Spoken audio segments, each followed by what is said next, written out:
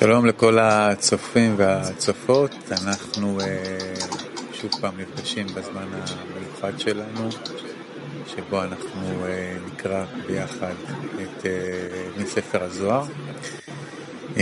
לפני שניכנס לקריאה, נשמע הכוונה של הרב דוקטור מיכאל אייטמן. בבקשה. נזכיר לעצמנו. Olá, estamos lendo juntos e antes de começar vamos ouvir uma orientação do Dr. Leitman. Lembremos para que necessitamos do livro do Zohar, por que é tão especial e o que ocorre aqui durante a leitura. כמו שדיברנו, אנחנו נמצאים באותה המציאות שנקראת עולם אין סוף. רק נמצאים בה בחוסר הכרה. כן? Estamos, como falamos, dentro de uma realidade chamada mundo de Ensof infinito. Estamos aí de forma inconsciente. Não sabemos onde estamos, como uma incógnita. Para levar-nos a esta sensação de realidade infinita, sem limites, necessitamos manter algumas condições. É igual uma pessoa que se desperta de um estado inconsciente, de um coma. Temos vários parâmetros. Quando pensamos no infinito e em Ensof, então quais são essas condições? Unidade, arvut, garantia mútua, conexão entre nós, estar em Hesed, aceitar todos em amor.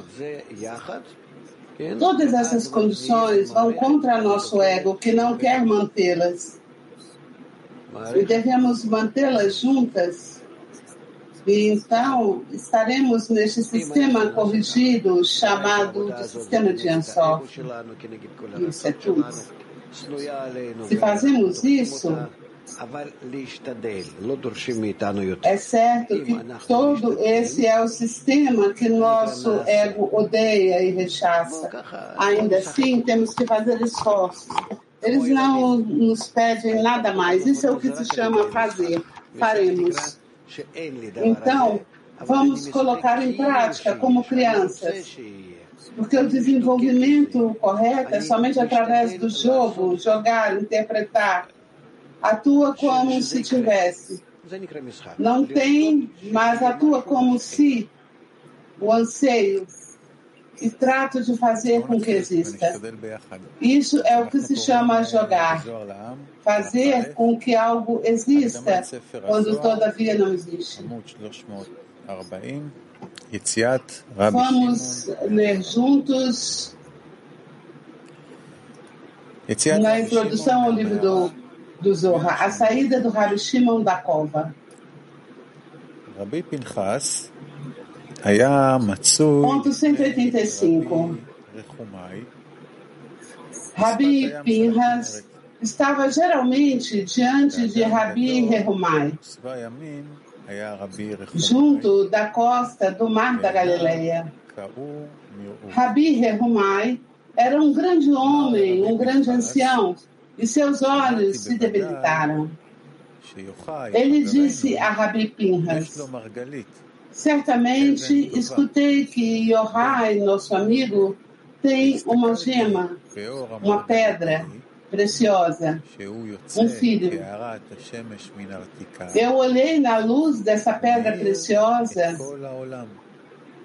e é como a iluminação do sol quando sai de seu estúdio e ilumina o mundo inteiro.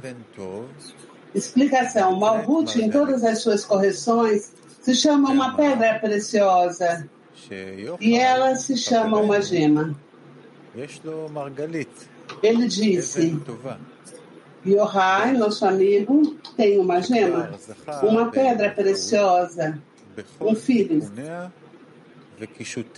Quer dizer que ele já foi remunerado com todas as correções e adornos. Ele olhou dentro do espírito da santidade, na luz da gema, e estava iluminando como a luz do sol, quando sai de seu estudo.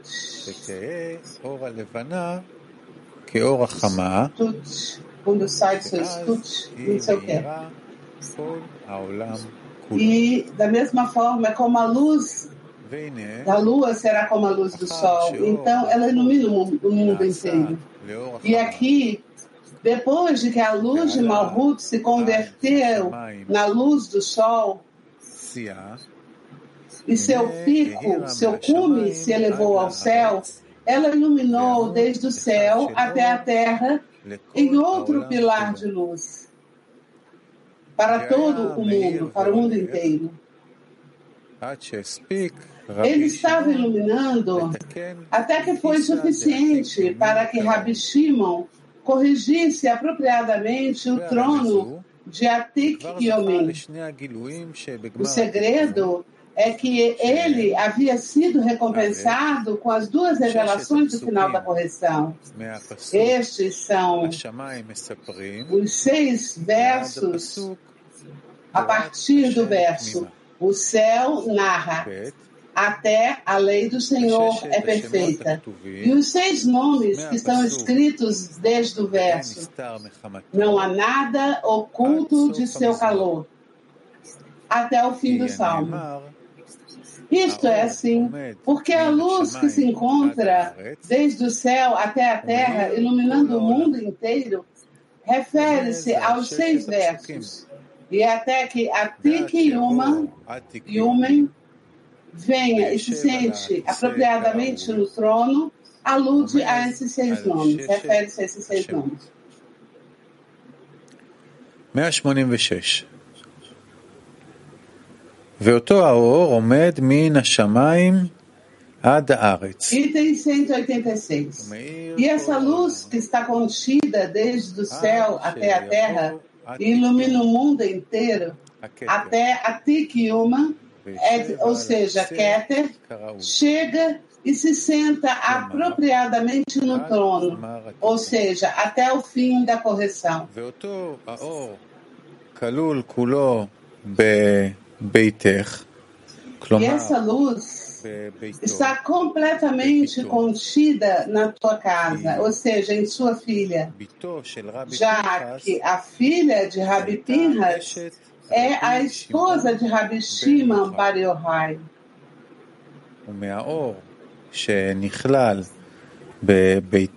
E desde a luz que estava contida em sua casa, sai uma fina luz que é Rabbi Elazar, o filho de sua filha.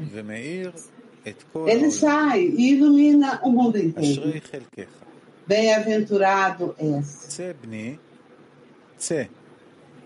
Veja, meu filho, vê, segue essa gema, essa pedra que ilumina o mundo, porque tua hora chegou. כי ביתו של רבי פנחס בן יאיר הייתה אשתו של רבי שמעון. Comentário. A filha de Rabbi Pinhas Ben Yair era a esposa de Rabbi Shimon. Resulta que Rabbi Shimon está incluído na casa de Rabbi Pinhas Ben Yair. שיצא מהאור. Isso se refere a Rabbi Elazar, que surgiu da luz que estava incluída na casa de Rabbi Pinhas Ben Yair.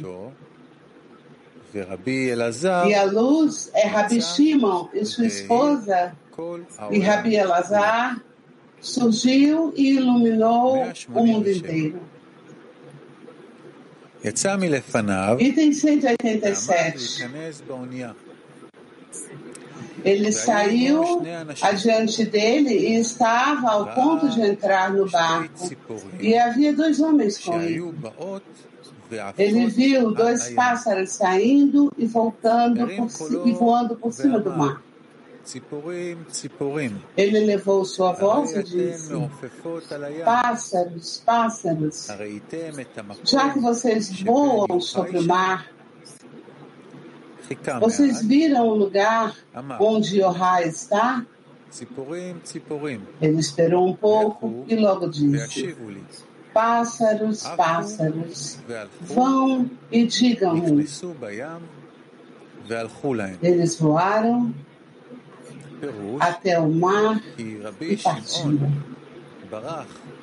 Comentário. Rabbi Shimon escapou-se do reinado, o que ordenou que fosse executado. Ele e seu filho ocultaram-se em uma cova, e eles não sabiam onde estavam. Por este motivo, Rabbi Pinhas, o filho de Yair, saiu a buscá-lo nas ilhas do mar. 188. Antes que partisse, os pássaros retornaram, e no bico de um deles, havia uma nota que dizia: Rabbi Shimon Bar Yochai saiu da cova com seu filho, Rabbi Elazar. Rabbi Pinhas foi a seu encontro e viu que ele havia se transformado. Seu corpo estava cheio de chagas e perfurações por ter sido soterrado na cova. Ele chorou e disse: ai, por haver visto você deste modo. Rabbi Shimon lhe disse: ditoso sou eu bem que você, por você ter me visto assim, porque se você não me visse assim, eu não seria o que sou. Rabbi Shimon começou com as mitzvot da Torá e disse: todas as mitzvot da Torá que o Criador deu a Israel estão escritas na Torá em uma forma geral. Comentário. Durante todos os anos que ele teve que viver em uma cova, ele teve que sentar-se na areia para cobrir sua nudez e ocupar-se da Torá. E sua carne estava apertada e tinha chagas por causa disso. Rabbi Pinhas chorou por ele e disse: ai de mim por ter te visto desse modo. Rabbi Shimon respondeu: ditoso sou eu porque você me viu assim, porque se você não tivesse me visto assim, eu não seria o que sou. O que significa que eu não teria sido merecedor das revelações dos segredos da Torá, já que ele foi merecedor com toda a sublimidade de sua sabedoria durante esses 13 anos que se ocultou na cova. Rabbi Shimon abriu e disse: todas as mitzvot da Torá que o Criador deu a Israel estão escritas na Torá de modo geral. No verso, ao princípio Deus criou, até o verso, e se fez a luz. O Zohar explica que o verso, no princípio Deus criou, é a mitzvah de irá, temor, e seu castigo. E todas as mitzvot na Torá estão incluídas nela. Agora vamos fazer uma pequena pausa e vamos escutar novamente o Rav Leitman.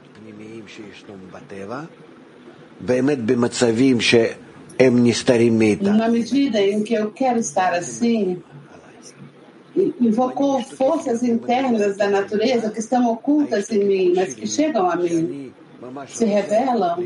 Se eu quero estar em um grau mais elevado, me anulo minha sensação de querer estar aí. Neste anseio, convida, me atrai, na mesma medida do meu anseio, a luz que reforma. Meu anseio é chamado man. Quero ser como grande, como superior. E então vem em consonância uma força para mim me faz grande. Quando posso invocar esta luz que reforma para poder chegar a ser maior, quando me atiro a ela, quando me aferro a ela. E então convido sua influência sobre mim. E então esta influência chega a mim. E quando ocorre esta conexão ocorre quando leio o livro do Zohar, especialmente quando leio o livro do Zohar. Não há nada como esse livro. Todos os livros que os cabalistas escreveram podem trazer para mim a luz que reforma, mas não há nenhum livro tão potente com respeito à luz que me chega como quando leio o livro do Zohar. Por isso, queremos alcançar Arvut, garantir a multa, Hesed, amor, para ser como um só homem com um só coração. Quer dizer, tudo que se pede de nós, tudo que se nos explica, é para poder chegarmos a ser semelhantes, parecidos com este sistema superior que já está corrigido antes da ruptura, do rompimento, tal como era aquele então. E por isso lemos este livro do Zohar juntos e pensamos todo o tempo em como parecermos mais com o superior. Vamos continuar com a introdução ao livro do Zohar. Os preceitos da Torá, o primeiro preceito, 189. No princípio, Deus criou. Esta é a primeira mitzvah, preceito.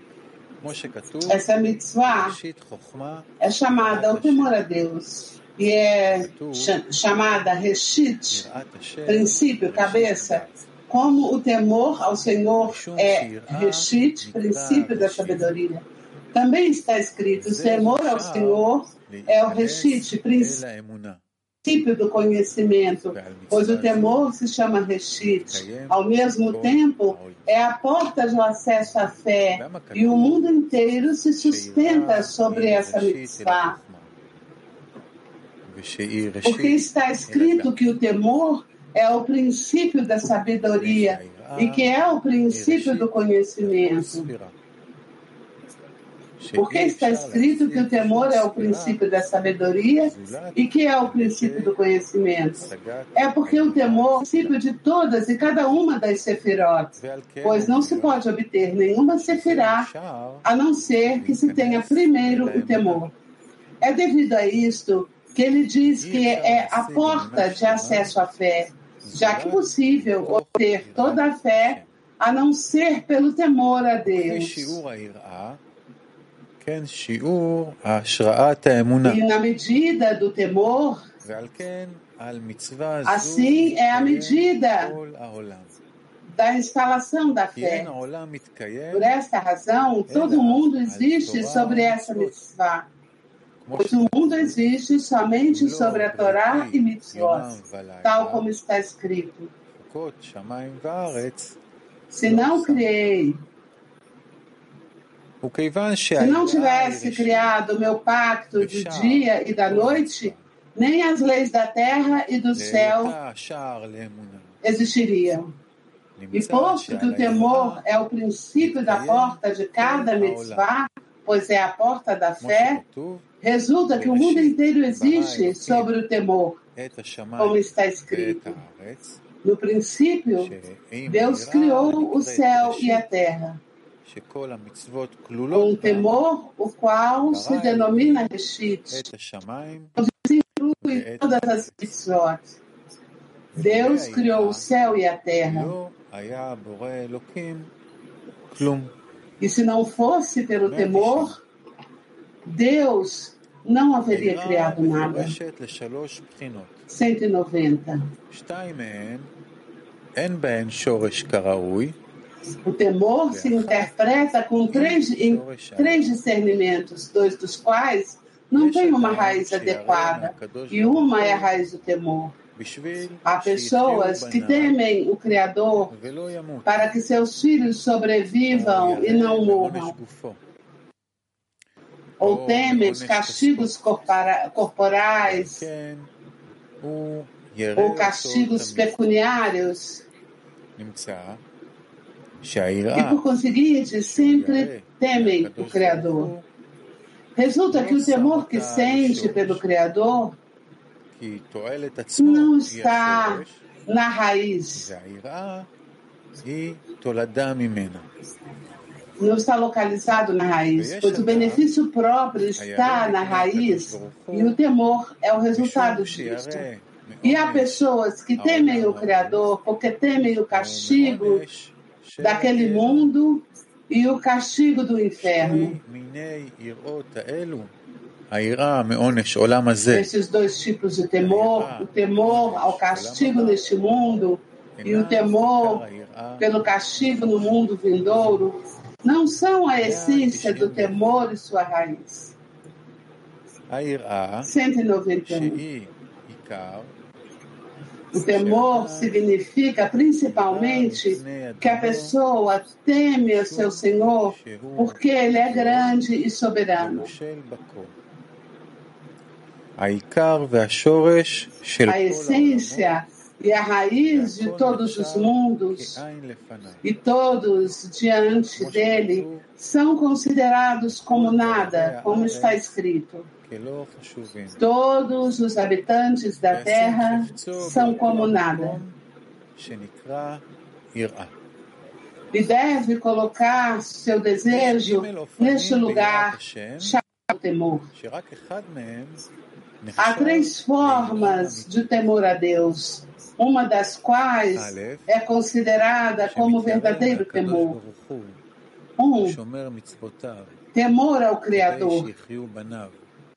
Observar suas missões para que seus filhos vivam e que se resguarde do castigo corporal ou pecuniário, de dinheiro, de perda de dinheiro. E este é o temor ao castigo neste mundo.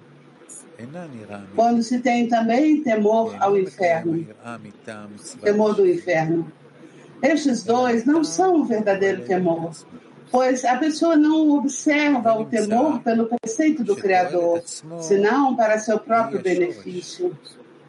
Deduz-se que seu próprio benefício é a raiz, e o temor é o ramo, o galho, que resulta de seu próprio benefício. 3. O temor, o qual é o principal, é quando a pessoa tem temor de seu Senhor, porque Ele é grande e soberano, a essência e a raiz de todos os mundos. E diante dele, tudo é considerado como nada, pois ele é a raiz a partir da qual todos os mundos se expandem. Além disso, sua glória aparece sobre todas as suas obras, e ele senhoria e governa sobre tudo, pois todos os mundos que ele criou, o superior e o inferior, são considerados como nada diante dele, pois não adicionam nada à sua essência. Disse, e colocará sua vontade, seu desejo neste lugar chamado temor. Ou seja, colocará seu coração e seus desejos neste lugar chamado temor. Deve aferrar-se ao temor ao Criador voluntariamente e de boa vontade, como corresponde, e é apropriado ao preceito do rei. 192. Rabbi Shimon chorou e disse: ai de mim se falo, ai de mim se não falo. Se falo, os pecadores saberão como servir ao seu Senhor. Se não falo, os amigos se perderão tudo isso.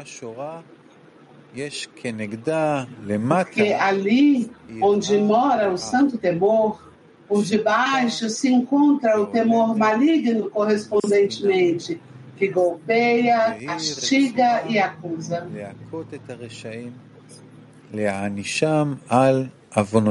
É um flagelo que perturba que açoita os pecadores para castigar-lhes por seus pecados.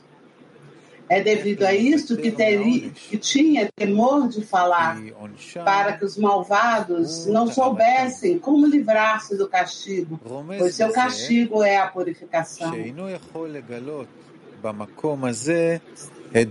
Por isso, ele implica que não pode revelar suas palavras totalmente neste lugar para não prejudicar aos pecadores, aos malvados. É assim porque aqui revela como apegar-se à árvore da vida e não tocar nunca a árvore da morte. E somente aqueles que já corrigiram o discernimento da árvore do conhecimento do bem e do mal são merecedores disso. Mas o pecador que ainda não corrigiu o pecado da árvore do conhecimento do bem e do mal não deve conhecê-lo. Porque antes devem esforçar-se em todos os trabalhos, todos os esforços, até que hajam corrigido o pecado da árvore do conhecimento, como está escrito: não seja aquele que estende sua mão e tome também da árvore da vida e coma e viva para sempre. Não seja aquele que estende sua mão e toma também da árvore da vida e come e vive para sempre.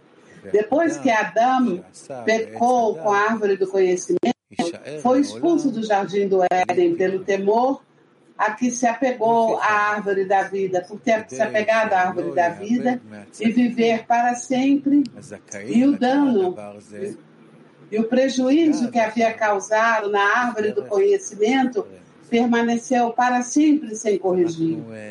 Portanto, para que não se perdesse para os justos, aqueles que são merecedores de conhecê-lo, ele revelou este assunto por meio do segredo. Vamos parar aqui e ver outro clipe do Rabbi.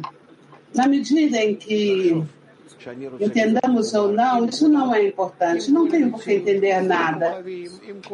Enquanto leio, tenho apenas que pensar como quero estar conectado com todos, com toda a realidade, com todas as estrelas, todos os amigos, com todo o mal, todo o bem, que tudo esteja junto como unido de uma forma perfeita. Isso é tudo.